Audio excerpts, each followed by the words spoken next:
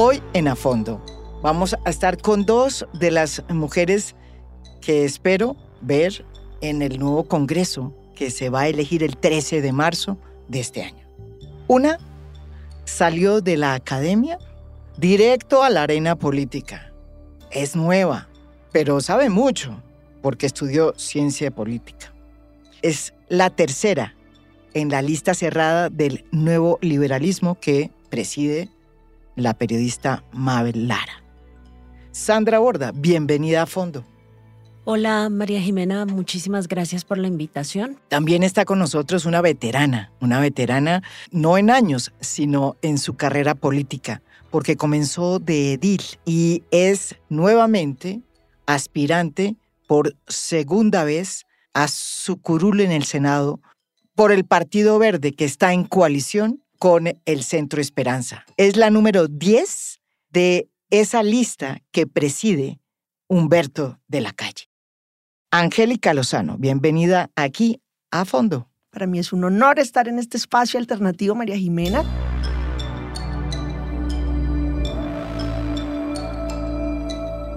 Sandra, yo siempre me he preguntado cómo ha hecho usted para empezar desde casi que cero en la arena política, porque a pesar de que usted es politóloga y conoce mucho la política a nivel académico, pues es la primera vez que está en la arena real, con los pies en la tierra, digámoslo así.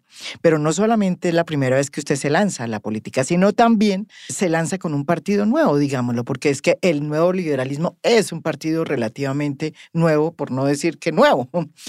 ¿Cómo es eso? Le toca dos cosas al mismo tiempo. ¿Cómo la lleva? Pues lo primero que empezaría por decir es que sí y no comienzo desde cero. Y no porque para fortuna mía, en política ha habido mujeres como Angélica que se han encargado de abrirnos el espacio a la participación política de las mujeres, que no es nada fácil en un país en donde la política ha sido monopolio de los hombres. Angélica tiene una trayectoria que a mí me parece absolutamente admirable, que es hacer política desde edil y subiendo poco a poco en el escalón, construyendo electorado, construyendo propuesta política, y digamos que las mujeres la tenemos más fácil gracias a personas como Angélica que se han dedicado a abrir ese espacio en el escenario político. Entonces empezaría por ahí. Y seguiría con que tampoco es tan de cero porque finalmente tengo una carrera académica de más de 15 años en ciencia política. En ciencia política. Entonces, digamos que yo siempre debato el argumento de acuerdo con el cual los que estudiamos ciencia política en la academia estamos en las nubes totalmente alejados del ejercicio político. Pues uno sabe cómo funciona más o menos el maní. Obviamente me queda un montón por aprender. Sí. Y estoy pues fascinada con el proceso de aprendizaje, pero digamos hay cosas, no estoy tampoco tan recién aterrizada en la cosa de la política en Colombia. La transición ha sido una transición desde mi punto de vista absolutamente fascinante, digamos. Yo siempre digo que los politólogos haciendo política somos como unos niños en un parque de diversiones, ¿no? Esto es ver y observar todo el tiempo, ratificar teorías, descartar teorías, examinar conceptos, cómo funcionan las listas abiertas, cómo funcionan las listas cerradas, qué de todo lo que habían dicho los politólogos sobre las desventajas y las ventajas de ambos tipos de listas se cumplen y no se cumplen. Es un proceso de aprendizaje perpetuo para mí. Y debo confesar que, digamos, la mayoría del ejercicio que hemos hecho nosotros, que es pues ir por todo el país, tratando de convertir, como hemos dicho en el nuevo liberalismo, a la periferia en el centro de la discusión, pues se ha constituido para mí en una forma absolutamente fascinante de entablar relaciones con la gente, con sectores sociales, con líderes, con organizaciones, y las conversaciones son fascinantes. Empiezo a entender mucho como las distintas actitudes que hay frente a la clase política de este país, frente a las instituciones. ¿Y qué ve en ese sentido? Hay una relación de ruptura. Sí, pero fuertísima, fuertísima. Le menciono una sola cosa. La primera vez que me fui a volantear cerca de la Universidad de los Andes, me di cuenta que la relación con los estudiantes se había transformado en una cosa totalmente distinta, porque muchos de ellos no quieren saber de esto. El nivel de separación de los jóvenes del ejercicio de la política en este país es enorme. Están desencantados, están desilusionados, están frustrados y digamos, lo que uno veía en las encuestas, el 80% de la gente no cree en sus instituciones, no cree en su clase política, empieza uno a explorar los argumentos que existen detrás de eso y a darse cuenta como con mucha facilidad que el desencanto tiene unos orígenes muy claros, que esto no es falta de educación cívica ni que la gente decida desengancharse porque sí o por pereza de hacerle seguimiento a la política, sino que hay unas raíces muy profundas en esa desilusión tremenda que sienten hacia la forma como se hace política en este país. Angélica, su partido es un partido ya muy conocido por los colombianos. Comenzó siendo un partido muy pequeño, hoy tiene muchísimas alcaldías, le fue muy bien hace 4 años en las alcaldías y hoy está atravesado por una división que tiene pues en crisis al partido. Muchas bases de ese partido están hoy con Gustavo Petro, pero otros dirigentes como usted se quedan en ese partido. ¿Cómo lleva usted esta crisis, este proceso que está viviendo el Partido Verde? El cómo duele crecer está pasando ahí en el partido porque hay diversidad, siempre la ha habido desde sus inicios. Estaba Gilma Jiménez y Ángela María Robledo, una pro cadena perpetua y la otra anti, y con tendencias muy distintas. Lo que pasa es que ahorita se nota más porque el partido ha crecido y está gobernando en 70 alcaldías. Claro, es que es un partido que hay increíble, 70 alcaldías, pero a eso voy. Usted decidió seguir en el Partido Verde y hizo una alianza, pues están en una alianza, en una lista de coalición del Centro Esperanza. ¿Qué diría usted que le pasó al Partido Verde como partido? O sea, ¿cumplió los objetivos que tenía ese partido o terminó como que preso de otras instancias de poder que no son las que usted hubiera querido ver? Las organizaciones y en general todos los partidos en Colombia necesitan democracia interna, reglas muy claras, previas, y en eso todos los partidos están en pañales, todos, y el nuestro no es la excepción. ¿Tenemos cuál tensión?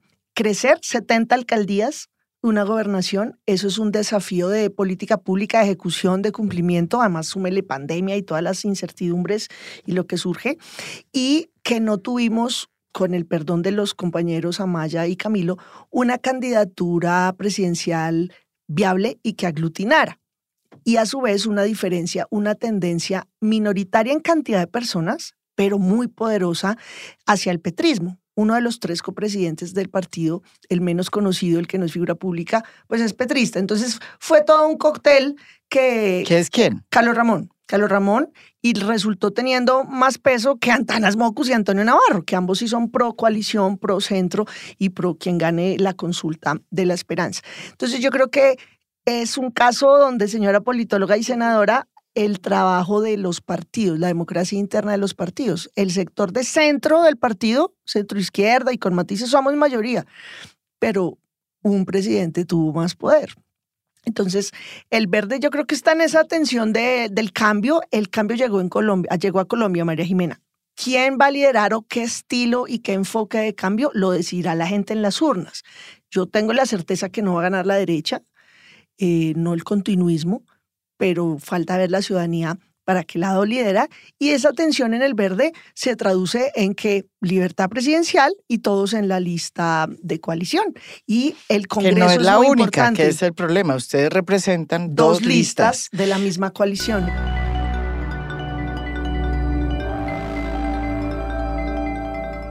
Para que no se pierdan en este ajedrez político tan complicado que se ha vuelto la política colombiana, en donde como no hay partidos, hay una cantidad de mini partidos, mini movimientos, y entonces uno se pierde. Hay listas abiertas, listas cerradas. Entonces, expliquemos. Tanto Sandra Borda como Angélica Lozano forman parte de la misma coalición. ¿Cuál es? La coalición Centro Esperanza. ¿Por qué están en 2 listas? Porque no se pudieron poner de acuerdo por X o Y razón, y entonces hay 2 listas de esa misma coalición. Una lista abierta, que es la de Angélica Lozano, y otra cerrada, que es la del nuevo liberalismo, en donde está Sandra en el puesto número 3. ¿Cuál es la diferencia entre una lista abierta y una lista cerrada? Pues muy fácil.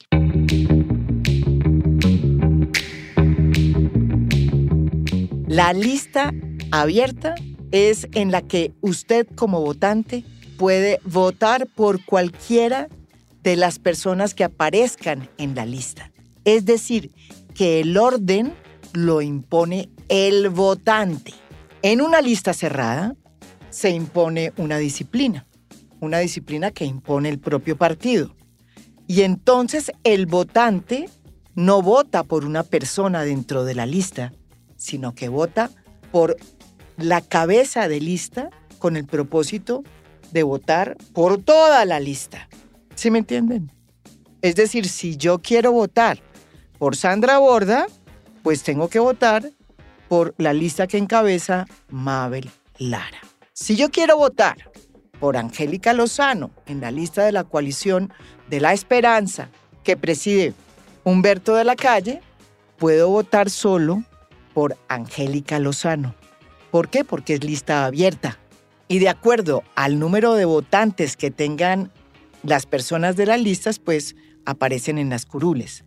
En la abierta, el número de curules se ocupa de acuerdo al número de votos que obtenga cada candidato. En una lista cerrada, los votos van de arriba hacia abajo. En la cerrada, las curules que entran van en orden en el que estaba la lista. Ustedes dirán, pero ¿y por qué se complican tanto y le complican la vida al que va a votar, al elector? ¿Por qué hay unas abiertas y otras cerradas? Pues porque el sistema electoral colombiano es de una anarquía impresionante. Les quiero contar que eso no pasa en otros países democráticos con sistemas electorales también parecidos. Hay listas cerradas o abiertas, pero no las dos. Bueno, aquí tenemos las dos para confundirlos a ustedes, pero por eso tienen que saber muy bien cuáles son las listas abiertas y cuáles son las listas cerradas cuando ustedes quieran depositar su voto. Sandra, ¿ustedes por qué decidieron hacer unas listas cerradas en el nuevo liberalismo? ¿Nos puede explicar? Lo primero que diría es que hay una razón fundamental por la que hay dos listas y no tiene que ver, digamos, con la voluntad de nadie. Esto, no, si hay una cosa que uno aprende cuando se mete en esto es que esa explicación de que son los egos o son los egoísmos, no sé qué, es totalmente insuficiente. Hay temas estructurales que son mucho más poderosos.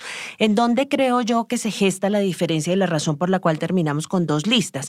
La coalición, como usted lo sugería, está formada por partidos políticos, bueno, y también por gente que no tiene partidos, pero por partidos políticos. Hay más líderes sin que partido. sin partido. Por partidos políticos que tienen distintos niveles de consolidación, ¿no? Entonces, usted lo decía, están los verdes, que con todos los problemas que tienen es un partido que tiene larga data, que tiene una estructura interna, que está consolidado y demás. Y está el nuevo liberalismo, que es un partido que lleva 3 meses de fundado, que por supuesto no está consolidado y que está buscando mecanismos para consolidarse, porque la apuesta es una apuesta por partido, no es una apuesta por liderazgos individuales. Entonces, para los verdes es mucho menos costoso hacer parte de una lista abierta, políticamente hablando, que para el nuevo liberalismo, porque las listas abiertas son mucho más fáciles de manejar cuando usted tiene partidos estructurados, mientras que si usted no tiene partidos estructurados, las listas abiertas son muy difíciles de manejar. Entonces, porque le restan posibilidades a la gente como yo, por ejemplo, que apenas está iniciando en políticas. Tendría que sacar los mismos 100.000 votos. Sí, o sea, la trayectoria electoral de Angélica es mucho más larga que la mía. Entonces, no entraría a competir con un tablero totalmente desequilibrado. ¿Qué es lo que dice el nuevo liberalismo? Es, mire, hagamos las apuestas de acuerdo con el nivel de estructuración de nuestros partidos. Entonces, nosotros tenemos que hacer una lista cerrada porque primero tenemos que consolidar plataforma, tenemos que hacer una negociación interna y no podemos poner a competir a nuestros candidatos porque nuestros candidatos en la gran mayoría de los casos no tienen trayectoria electoral. Entonces tenemos que darles un empujón. Esa es la razón, por ejemplo, por la cual Carlos Fernando Galán se va de sexto en la lista, para empujar, que es el único que tiene trayectoria electoral del 1 al 6, para empujar, digamos, un poco la capacidad que tengamos los de arriba de llegar al Congreso. Entonces, son momentos distintos. Ese es parte del dilema de las coaliciones, que como son fuerzas políticas no solamente ideológica y políticamente diferentes, sino que también que tienen niveles de desarrollo distintos, entonces pues era inevitable que pasara eso. Ahora, si usted me pregunta a mí, bueno, pero se está desagregando el voto de opinión, ¿eso no es un riesgo? Mi respuesta es un riesgo, pero también existe una grandísima posibilidad de que entre más candidatos como Angélica o como yo de opinión haya, más se incrementa la votación.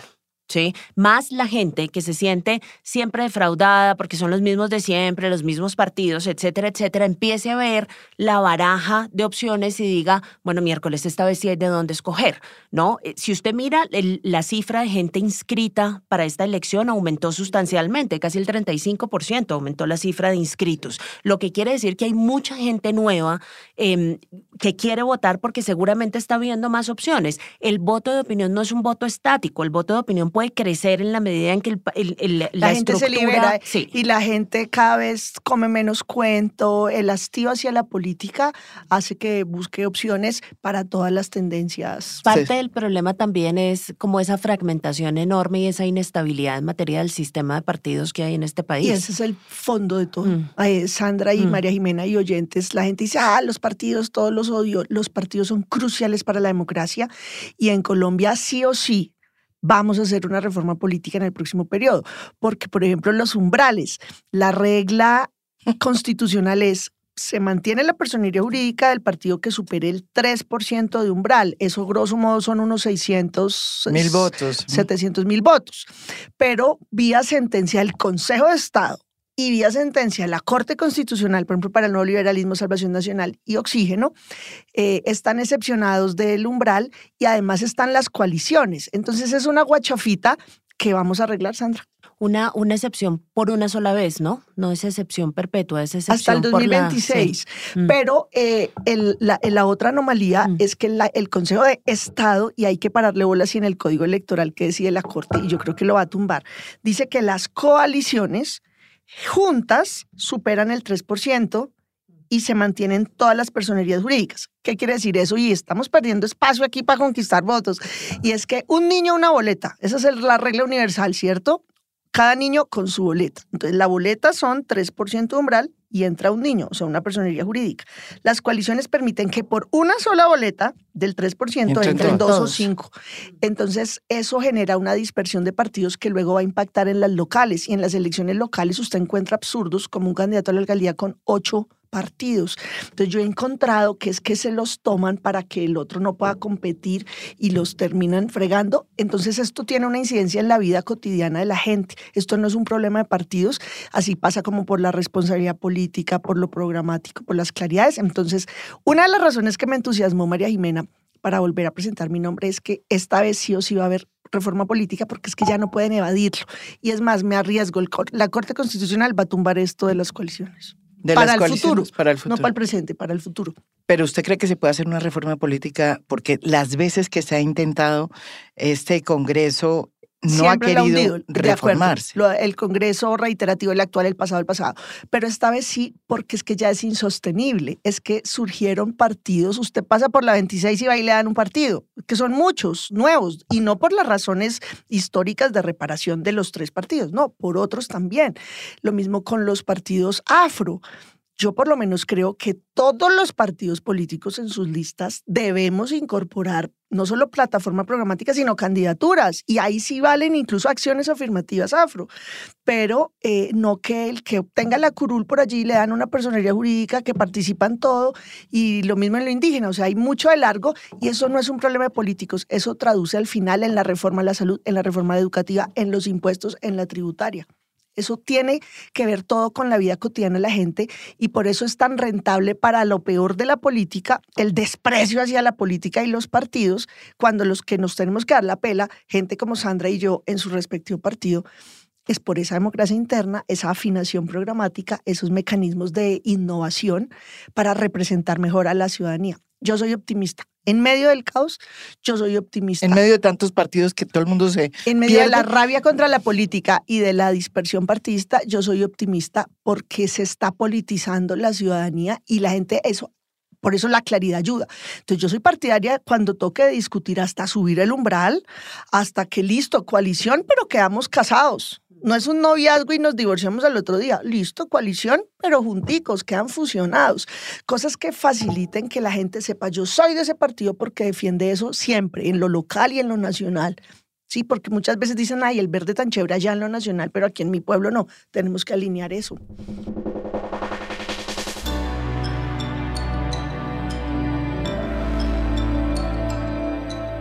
Sandra, ¿cuáles son las formas y las maneras como ustedes pretenden llegar al poder?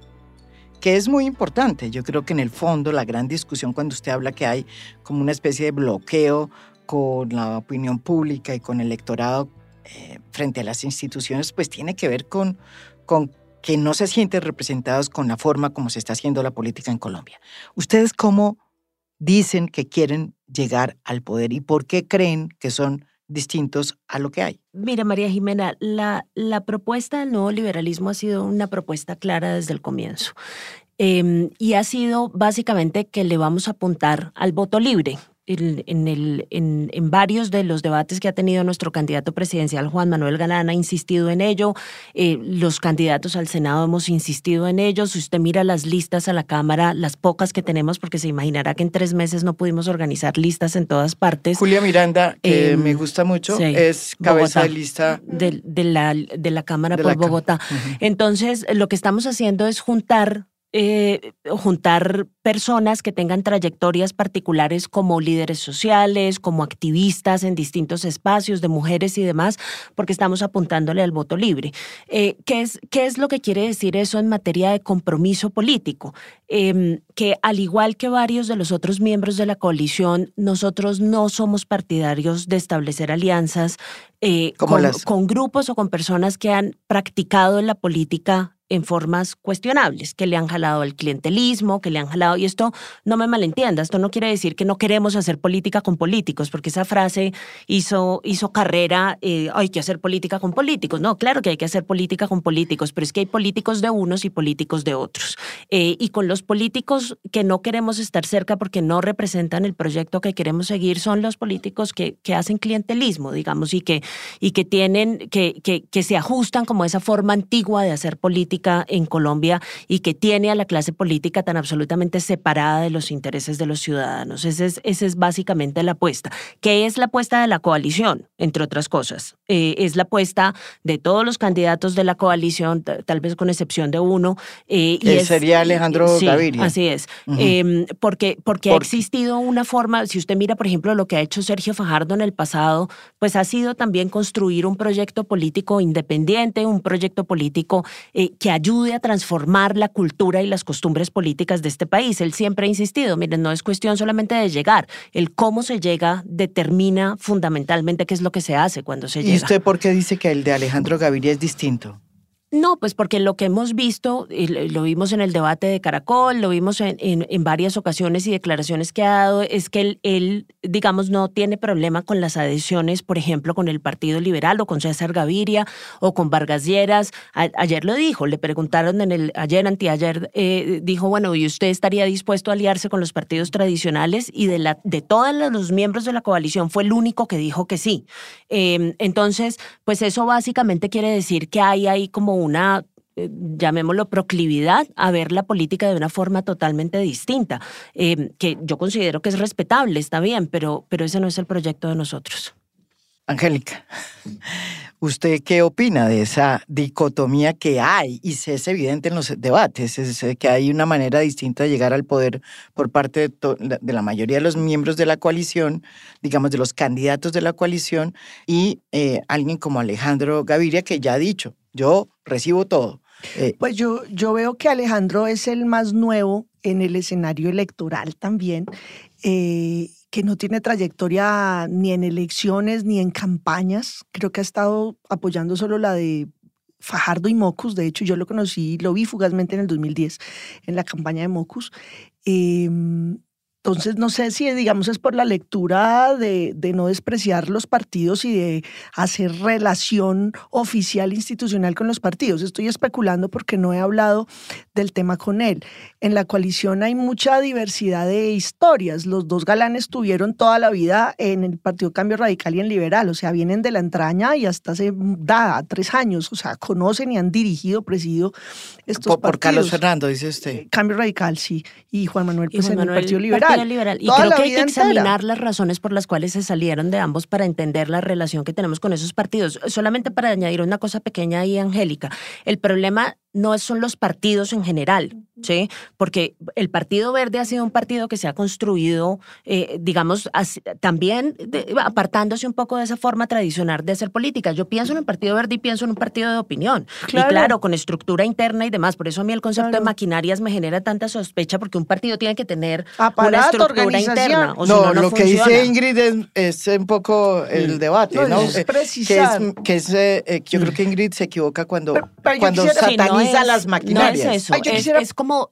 son partidos particulares, ¿no? Sí, esto es un partido muy... Hay partidos y hay partidos. No, el Verde es un partido que ha venido haciendo transición, trayectoria, innovando, pero hoy tenemos 1.400 y pico de electos. Hoy, eso ningún partido alternativo lo ha logrado. No sé la Napo, asterisco, no sé si la Napo en su momento, pero Antonio Navarro me lo decía, ningún partido alternativo, distinto al liberal y conservador. Y para mí, por ejemplo, ¿cuál es el orgullo? Nosotros hacemos política colectiva. Yo no le jalo al caudillismo, no creo en eso, y por eso la perseverancia en la organización. Orgullo es que nosotros hemos sembrado chinos que hoy son concejales de Medellín, de Pereira, de Bucaramanga. Pero Cambio Radical, Bogotá, por ejemplo, es otro proyecto completamente distinto. Completamente ajeno. Con o sin luchar. Pero es que eso está llegando también al centro Esperanza. Pues eso es lo que Alejandro Gaviria. Tiene que argumentar. Eso es lo que Alejandro pues tiene que argumentar. Y le doy un ejemplo. Cuando pusieron a Barón Cotrino como trompo de poner, yo soy de la misma comisión primera de Barón, ahí estoy con 22 colegas de todas las tendencias, a unos los aprecio, a otros no, pero de verdad es un ensañamiento con un tipo que frenteó y paró la segunda reelección de Uribe. Entonces también podemos caer en el maniqueísmo, y yo le tengo pánico a los buenos y malos, porque yo soy bueno y tú eres malo. Entonces yo, entre otras, quiero volver al Congreso porque tengo la capacidad de construir puentes y de tejer relación institucional diversa, hasta personal, y comprender las motivaciones, los argumentos y los intereses que defienden los otros, para poder plantear todo sobre la mesa, un tira y afloje de interés común. Y creo que el Verde tiene ese reto de estar siendo gobierno de una forma coherente con sus postulados y la confianza construida, y de crecer. Pero también es el reto, digamos, del salto de ser oposición a ser gobierno. Todo eso también tiene un proceso. Ya lo va a vivir Sandra también cuando luego salten a hacer gobiernos y demás. Entonces, las historias, nosotros nunca hemos tenido una estructura clientelar. Además, yo llegué a senadora sin un portero. Yo he perdido amigos porque nunca les he buscado puesto y no se los voy a buscar. Pero también la realidad es, por ejemplo, cuando usted gobierna. Entonces aquí estamos cayendo en ridiculeces. Es que ¿por qué un funcionario del gobierno verde de Boyacá pasa al gobierno verde de Bogotá y eso es un intercambio de favores? Sandra, eso es una ridiculez que planteó Juan Manuel Galán. Entonces un funcionario del gobierno demócrata de un estado no puede trabajar en otro gobierno demócrata de otro estado. No, digamos, yo creo que nos toca madurar. Yo creo que de acuerdo en varias cosas. La primera de ellas es que yo creo que es trazar esa línea súper gruesa que divide los buenos de los malos, tampoco, digamos, es una cosa que sea constructiva en materia de diálogo político. ¿Qué es lo que a mí sí me parece constructivo? Que es el sitio en donde mucha gente observa los diálogos y la conversación al interior de la coalición y dice, ay no, pues esta gente qué pereza la peleadera. Yo sí valoraría muchísimo el hecho de que la única coalición en este momento que está teniendo conversaciones sobre el cómo llegar al poder, que es la pregunta que usted hace, María Jimena, es esta coalición. ¿sí? Y a mí me parece de tremendo valor que sean conversaciones públicas. Yo creo que las preguntas se pueden hacer, ¿sí? A mí no me parece desde ningún punto de vista cuestionable que se sienten preguntas como las que se sentaron sobre Carlos Amaya o como las que se sentaron sobre Alejandro Gaviria, porque son preguntas. Yo estoy totalmente de acuerdo. ¿Sabemos en qué consisten los contactos y las conversaciones que ha tenido Alejandro Gaviria con varios líderes políticos? No sabemos. Puede que sea cierto lo que él dice, que sean conversaciones casuales. Eso no lo sabemos. El punto es que me parece que donde sí creo que hay que hacer una diferenciación importante, y ya voy a explicar por qué, es en enviar el mensaje clarísimo de que la política se hace de esta forma y no de otra, porque creemos fundamentalmente en ese proyecto. ¿Y por qué? Porque una de las cosas, cuando usted sale y habla con la gente a lo largo y ancho del país, una de las cosas que tiene absolutamente aburrida y totalmente desencantada de la política a la gente es esa cuestión de armar clientelas y de llevar a los mismos de siempre a punta de clientelas, y que esos mismos de siempre, cuando llegan a sus puestos de poder, se volteen y no se dediquen sino a alimentar las clientelas, alimentar las cuotas políticas y se olviden del resto del país. Claro. Entonces, eso la gente la tiene hasta el cogote, están hartísimos de esa vaina. Entonces, si uno sale y le dice a la gente, no, pero es que para llegar al poder hay que hacer lo mismo, pues obviamente no está haciendo ningún trabajo por tratar de convencer a la gente de que se enganche con política otra vez, porque estamos haciendo el mismo ejercicio. Yo decía sobre lo que está pasando con esas coaliciones. A ver, si uno le está prometiendo cambio a la gente, pero prepara el ponqué con los mismos ingredientes y siguiendo exactamente los mismos pasos, ¿cómo los va a convencer de que el ponqué va a salir distinto? El ponqué va a salir exactamente igual. Entonces, parte del problema es un problema insisto, de cambio en la cultura política. Si uno quiere que la gente vuelva a creer en la clase política, vuelva a creer en las instituciones y vuelva a ser partícipe de los procesos políticos, tiene que hacer política de una forma distinta. De acuerdo, y hacemos política distinta. Y en cambio yo creo que la coalición a la que yo le dediqué, como nadie en este país, un año de mi vida entera a sentar a estos señores a que trabajaran juntos, a mí sí me decepciona que no estén diciendo mucho los cómo, los programas. La gente en este país lo que tiene es hambre y necesidad de ingreso.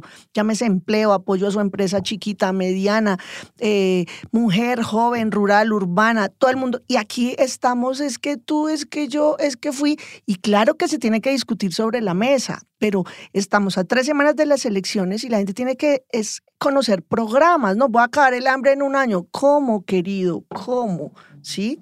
Y a mí sí me parece que es una estrategia de combate político no deseable al interior de la coalición, porque si hay cosas concretas, pues se tiene que decir en concreto, pero es como tirar la piedra y esconder la mano. No, yo hago preguntas. Y claro que hay además doble moral y hay clasismo. Entonces el hermano de los Galán, si trabaja en la gobernación de Cundinamarca, es mérito. Si es cónsul en París sin carrera diplomática, es mérito. Pero si la hermana de un señor trabaja en la gobernación de Boyacá, eso es torcido.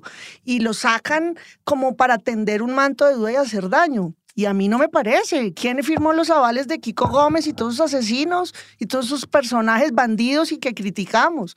Entonces, yo creo que aquí todos tenemos remedio, como dice Mocus, nos ha enseñado, pero creo que son chuzos de la competencia que lo que hacen además es quitar el foco y quitar el ánimo de la gente, porque dice, ok, es que es sobre las personas y no sobre los programas. Y las personas todas tienen y tenemos que responder por cómo hacemos campaña.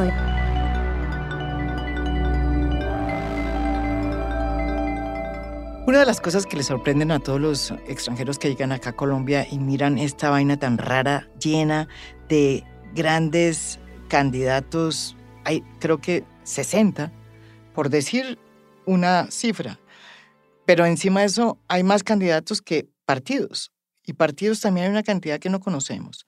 Pasamos del bipartidismo impresionante de tantos años a una anarquía en la política donde los partidos son cosa muy extraña.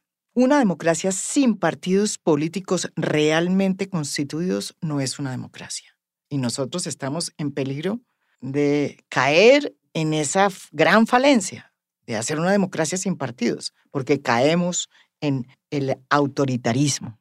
Sandra, ¿por qué es importante tener partidos en Colombia? ¿Y por qué se sataniza a los partidos cuando se habla de que son unos aparatos llenos de maquinarias como los ve Ingrid. A Ingrid no le gustan los partidos, le gustan los personalismos. ¿Usted qué opina? Vea, María Jimena, cuando usted lee las encuestas que hace la gente, como por ejemplo la POP en los Andes, que se va a lo largo y ancho del país, es como la encuesta más comprensiva Gigante. que usted se encuentra. Y ellos le preguntan a la gente, ¿usted qué piensa de los partidos políticos? Y más del 80% de la gente le dice, los partidos políticos son un desastre, no confío en ellos, me parecen terribles. Pues usted como político sí tiene una tentación muy grande de salir a acabar con los partidos políticos. No, eso es claro. La tentación es enorme porque usted sale y dice, sí, todos los partidos políticos son terribles y son unos corruptos y la maquinaria y no sé qué. Y usted sabe que 80% de los colombianos está detrás asintiendo. Entonces, esa es una muestra clarísima de una cosa que es rentable electoralmente, pero que tiene un efecto nocivo terrible para la democracia. Mire, a los estrategas a veces le dicen a uno, ay, deje de hablar de instituciones y partidos porque esa vaina es súper poco sexy para el electorado. El electorado no quiere oír hablar de esa vaina, pero es que parte de lo que significa hacer política es adquirir el compromiso no solamente de decir lo que la gente quiere oír, sino de comprometerse con los objetivos que están ahí para consolidar esta democracia, porque uno no puede ser irresponsable. Si todos agarramos contra los partidos políticos, si todos agarramos el discurso, como dice Angélica, de la antipolítica, pues entre todos vamos a acabar la democracia, porque mire, politólogo que se respete se lo va a decir en todas partes del mundo. Democracia sin partidos políticos, como usted lo decía hace un instante, es absolutamente imposible. Tiene unos riesgos enormes. Los proyectos personalistas que no están rodeados por estructura política son irresponsables. Es imposible pedirles rendición de cuentas porque hay que confiar en la palabra de la gente. No hay plataforma política, no hay estructura, no hay gente que esté controlando y no hay gente que esté negociando al interior de los partidos. O sea, esto es una rueda suelta, son peligrosísimos. Entonces, parte de lo que hemos tratado de hacer desde el nuevo liberalismo es decir, mire, podrá no sonar muy popular, ¿no? Pero lo cierto es que tenemos que comprometernos con la creación y consolidación de partidos políticos. Ahora, dejando absolutamente claro que son partidos políticos distintos, ¿sí? Porque la otra cosa, el ejercicio que hay que también hacer es tratar de entender por qué la gente está donde está con los partidos no le gusta, políticos, ¿no? Exacto. Que el diagnóstico es clave y la gente está donde está con los partidos políticos porque siente simplemente que son agentes e instituciones que no responden para nada al interés público, que no lo representan, no se preocupan que no le conversa a la gente, que no establece vínculos de representatividad. Entonces lo sienten absolutamente lejanos y además lo siente como un grupo de personas que están allá para tramitarse sus intereses individuales y los de los suyos y que no tienen nada que ver con ellos. Entonces yo creo que el mensaje no puede ser no a los partidos políticos, el mensaje es más bien sí a los partidos políticos, pero a los partidos políticos distintos, ¿no? Construidos a partir de otra cosa, de abajo para arriba y no de arriba para abajo, como los hemos construido, con prácticas sanas, transparentes, de cara a la gente, con procesos democráticos internos, como decía Angélica hace un rato, y el proceso de construcción toma su tiempo. Digamos, los verdes se han tomado sus años en construir proyecto político. Nosotros no llevamos sino 3 meses, estamos en kinder, pero ahí vamos en el proceso de construcción de esta cosa y yo creo que eso es fundamental. Y entre más gente le meta el hombro, los jóvenes que participen de los proyectos de formación que tienen los partidos y que le metan el diente a la política, más posibilidades tenemos de crear partidos políticos que sean totalmente distintos a los que hemos conocido hasta ahora. Pacto histórico es, por ejemplo, hablemos de las otras listas que no tienen como partidos. Por ejemplo, el Centro Democrático es un partido de arriba hacia abajo, de abajo hacia arriba. Es un partido en torno a un caudillo. Y allá se hace lo que dice el caudillo y ahorita van a tener 2, porque además el ocaso de Uribe, no de la derecha, pero sí de Uribe, y luego viene Duque, que va a ser un expresidente como con 40 años de vigencia por lo joven que es. Entonces, claro, la antipolítica es un riesgo, porque la antipolítica es lo más taquillero, pero es lo más irresponsable, es lo que permite fenómenos populistas, caudillistas sin control. Rodolfo le da a todo el mundo, pues porque abajo todos los políticos. Pero Rodolfo no tiene partido. Y eso es muy sexy, por eso, y va punteando, va muy adelante. El pacto histórico, aunque tiene organizaciones, personerías jurídicas, una cosa es tener personería y otra tener partidos. y pues allá se hace lo que diga Petro. Pues la prueba es que el pacto era súper promovido, que el que quede en segundo es el vice. De malas, ya no, están viendo cómo ponen, no sé si a Simón Gaviria o a quién. Entonces, me encanta coincidir con Sandra en eso y vamos a trabajar juntas, entre otros, esa reforma política. Y yo quisiera, más que ahorita del pacto, que también tiene 2 listas, una abierta, una cerrada, es la importancia del Congreso. Gane quien gane, el cambio llegó al país y se necesita que en un Senado y Cámara, gente con carácter, con criterio, con trayectoria.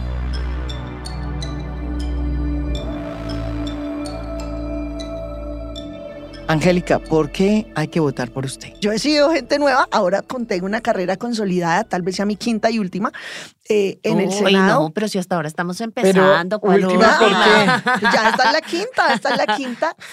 Hemos promovido también los relevos, la renovación, y a mí me enorgullece decir que hemos hecho un semillero donde hemos promovido gente que aquí viene atrás, Duvalier Sánchez, se lo recomiendo a la gente del Valle, Cámara por Verde Valle, el 101. En el Senado se necesita gente con carácter, con criterio, con comprensión también, tanto de la vida real, como la capacidad ahí de atajar goles, de sacar micos, pero también de sacar adelante iniciativas. Nosotros, siendo oposición, hemos logrado construir proyectos que salen adelante, medidas que me hacen muy feliz en favor de las mujeres, de las empleadas del servicio doméstico, de los jóvenes, que los hombres jóvenes padecen la discriminación del servicio militar obligatorio y los hombres pobres que no pueden pagar la libreta militar, pues quedaban excluidos completamente del trabajo, de la educación. Entonces, hemos logrado varias cosas, pero ahora podemos consolidar ante estos vientos de cambio proyectos profundos en materia ambiental. Yo trabajo mucho en los temas pensionales. Se viene una vejez muy dura para la mayoría de los colombianos. Vivimos más tiempo, tenemos más informalidad, por tanto menos cotización, menos hijos, porque antes al menos los hijos se organizaban entre 7 hermanos, alguno está mejor que otro y el arriendo y el mercado del abuelo. Pero ahora la gente tiene un hijo o 2, entonces la vejez pinta muy grave. Entonces promovemos el Sistema Nacional del Cuidado, que entre otras en Bogotá ya arrancó, que por supuesto está en proceso de consolidación, lo queremos llevar a nivel nacional. La gente que dedica, las mujeres, el trabajo no remunerado de las mujeres, la dedicación a las personas con discapacidad, a los niños, implica mujeres que están por fuera del mercado laboral y de su propio desarrollo y de autonomía económica. Una mujer con autonomía económica rompe el silencio y saca adelante su familia. Entonces, por agenda sí contra la corrupción ambiental, por la equidad de género y hacer un país más igualitario, María Jimena, donde haya posibilidades reales y oportunidades para todos, es que quiero volver al Senado, así que pónganse la 10 del verde. Porque hay que votar por la lista del nuevo liberalismo. Pues yo creo que hay varios argumentos. Yo no les voy a decir acá que voy a hacer, ni les voy a hacer una lista de proyectos de ley ni nada que se le parezca, porque lo nuestro es un proyecto colectivo. Yo, por supuesto, tengo preocupaciones individuales, como las tienen muchos de la lista. Hemos tratado de construir una lista en la que cada cual tenga una ventaja comparativa. Cada cual sabe de distintos temas, está interesado en distintos temas, pero tenemos, digamos, una aproximación a nuestra labor al Congreso que es colectiva y con la que vamos a andar. Lo primero y creo que más importante es el compromiso que hemos hecho sobre cómo vamos a hacer política en el Congreso, que las formas aquí son de fundamental importancia. Hemos dicho varias cosas. La primera de ellas es que hay una parte de lo que son y lo que hacen los congresistas que tiene que transformarse sustancialmente si uno quiere restaurar el vínculo con la ciudadanía. Y ahí hemos dicho que creemos que esas medidas de renunciar a los privilegios son importantes porque son simbólicas. La gente se siente separada de los congresistas justamente porque los congresistas viven como en esta burbuja de privilegios. Luego hemos dicho que como bancada, a menos de que haya un tema de seguridad acuciante, vamos a renunciar todos a los carros blindados y a los escoltas y demás. Hemos dicho también que vamos a apoyar las medidas para reducción de salario, para reducción de las vacaciones. Yo particularmente no estoy de acuerdo con reducir el número de congresistas. Eso sí es una cosa que no comparto, y tampoco comparto la idea de reducir la posibilidad de ser reelegidos. Los politólogos que han estudiado el Congreso saben, y Angélica lo debe saber mejor que nadie, sí, que la curva de aprendizaje en el Congreso es lentísima. Luego, cuando uno no le puede cortar la carrera a la gente cuando finalmente le está agarrando el tiro a lo que significa adelantar la labor en el Congreso. Entonces, en esas dos cosas yo me aparto un poco, pero siento que todo eso son medidas simbólicas, ¿no? Que pueden darle la sensación a la gente que tiene los congresistas más cerca, pero ahí realmente no está el núcleo de la restauración del vínculo de la representatividad. Eso está, como decía Angélica, en la reforma política, y eso está en construir una forma de legislar que sea sustancialmente distinta a la que conocemos hasta ahora. Ya hay pasos avanzados. Yo creo que las rendiciones de cuentas, cuando son bien hechas, es decir, cuando participa la ciudadanía, porque hay unos congresistas, Angélica sabe, que se sientan a echarse un rollo larguísimo en la rendición de cuentas y ya está, se acabó. Cuando son conversaciones con la ciudadanía, pueden contribuir a la restauración de ese vínculo. Nosotros hemos propuesto una cosa que hemos denominado cabildos legislativos, que a propósito la próxima semana voy a hacer el primero para empezar a afinar la forma en la que funcionaría esto, que no es otra cosa que legislar en tiempo real y de la mano de la gente. Todo el tiempo nos hemos comprometido a sacar iniciativas que se basen única y exclusivamente en esas conversaciones que tengamos con la gente, exactamente, que sean periódicas, o sea, que sean un ejercicio que nos tomemos en serio, y de la mano de eso, y ahí hay muchas cosas que están incluidas en la reforma política que sugirió esta misión de expertos, regular prácticas de lobby. Hay gente que tiene distintos niveles de acceso a los congresistas. Todos sabemos que la empresa privada y las grandes empresas de este país tienen un acceso directo a la línea telefónica de muchos congresistas, mientras que hay gente, organizaciones sociales, el colombiano del común, que no tiene el mismo nivel de acceso. Hay que regular la relación que se tiene un poco desde el punto de vista del cabildeo. Eso es lo que tiene que ver... Que pasa en cualquier otro país. Sí, así es. Y aquí no. Eso es lo que tiene que ver con la forma de aproximarnos a la labor que vamos a hacer en el Congreso. Aquí hay dos opciones que a fondo muestra en una tarea que estamos intentando hacer desde este podcast. Son dos mujeres con dos opciones en dos listas que forman parte de una coalición, pero resulta que opinan distinto. A la hora de plantear el ejercicio del poder, pues tienen posiciones muy distintas. Para llegar al poder hay muchas formas. El poder se ha convertido en Colombia el camino que se abre con la corrupción, con los grandes contratistas que a su vez son los que financian las campañas para quienes quieren llegar al poder y utilizarlo en beneficio propio. En esta campaña hay esa puja. Hay una puja por quienes quieren llegar al poder de manera distinta. Aquí hay dos opciones. Escojan ustedes. Esto es un podcast original de Spotify. Mi nombre es María Jimena Duzán y este es el comienzo de una serie de informes explicativos para que la gente que va a votar vote con criterio y con conocimiento de lo que está haciendo. La política es muy complicada y enredada, no la enredan. Aquí tratamos de desenredar ese moño para que los electores puedan ir a las urnas mejor informados.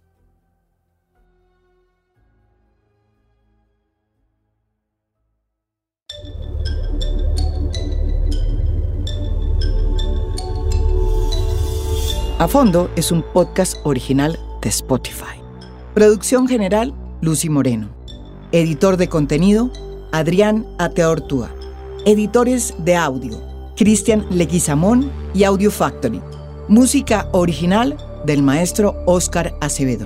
Gracias por escuchar. Soy María Jimena Duzán.